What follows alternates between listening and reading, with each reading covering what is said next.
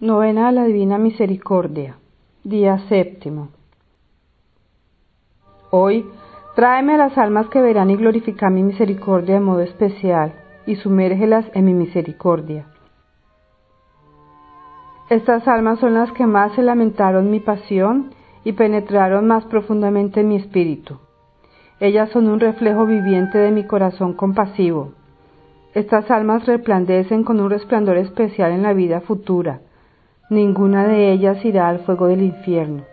Defenderé de modo especial a cada una en la hora de la muerte.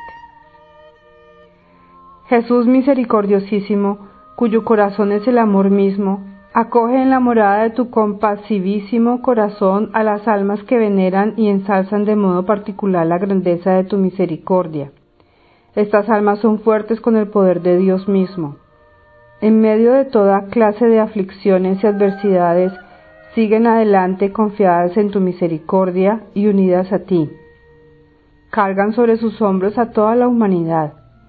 Estas almas no serán juzgadas severamente, sino que tu misericordia las protege a la hora de la muerte.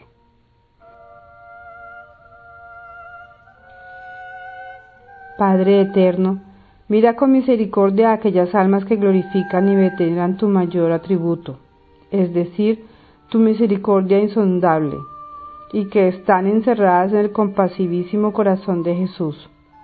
Estas almas son un evangelio viviente, sus manos están llenas de obras de misericordia y sus corazones desbordantes de gozo.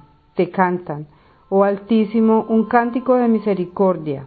Te suplico, oh Dios, muéstrales tu misericordia según la esperanza y la confianza que han puesto en ti. Que se cumplan en ellas la promesa de Jesús, quien dijo: a las almas que veneran esta infinita misericordia mía, yo mismo las defenderé como mi gloria durante sus vidas y especialmente en la hora de la muerte. Amén.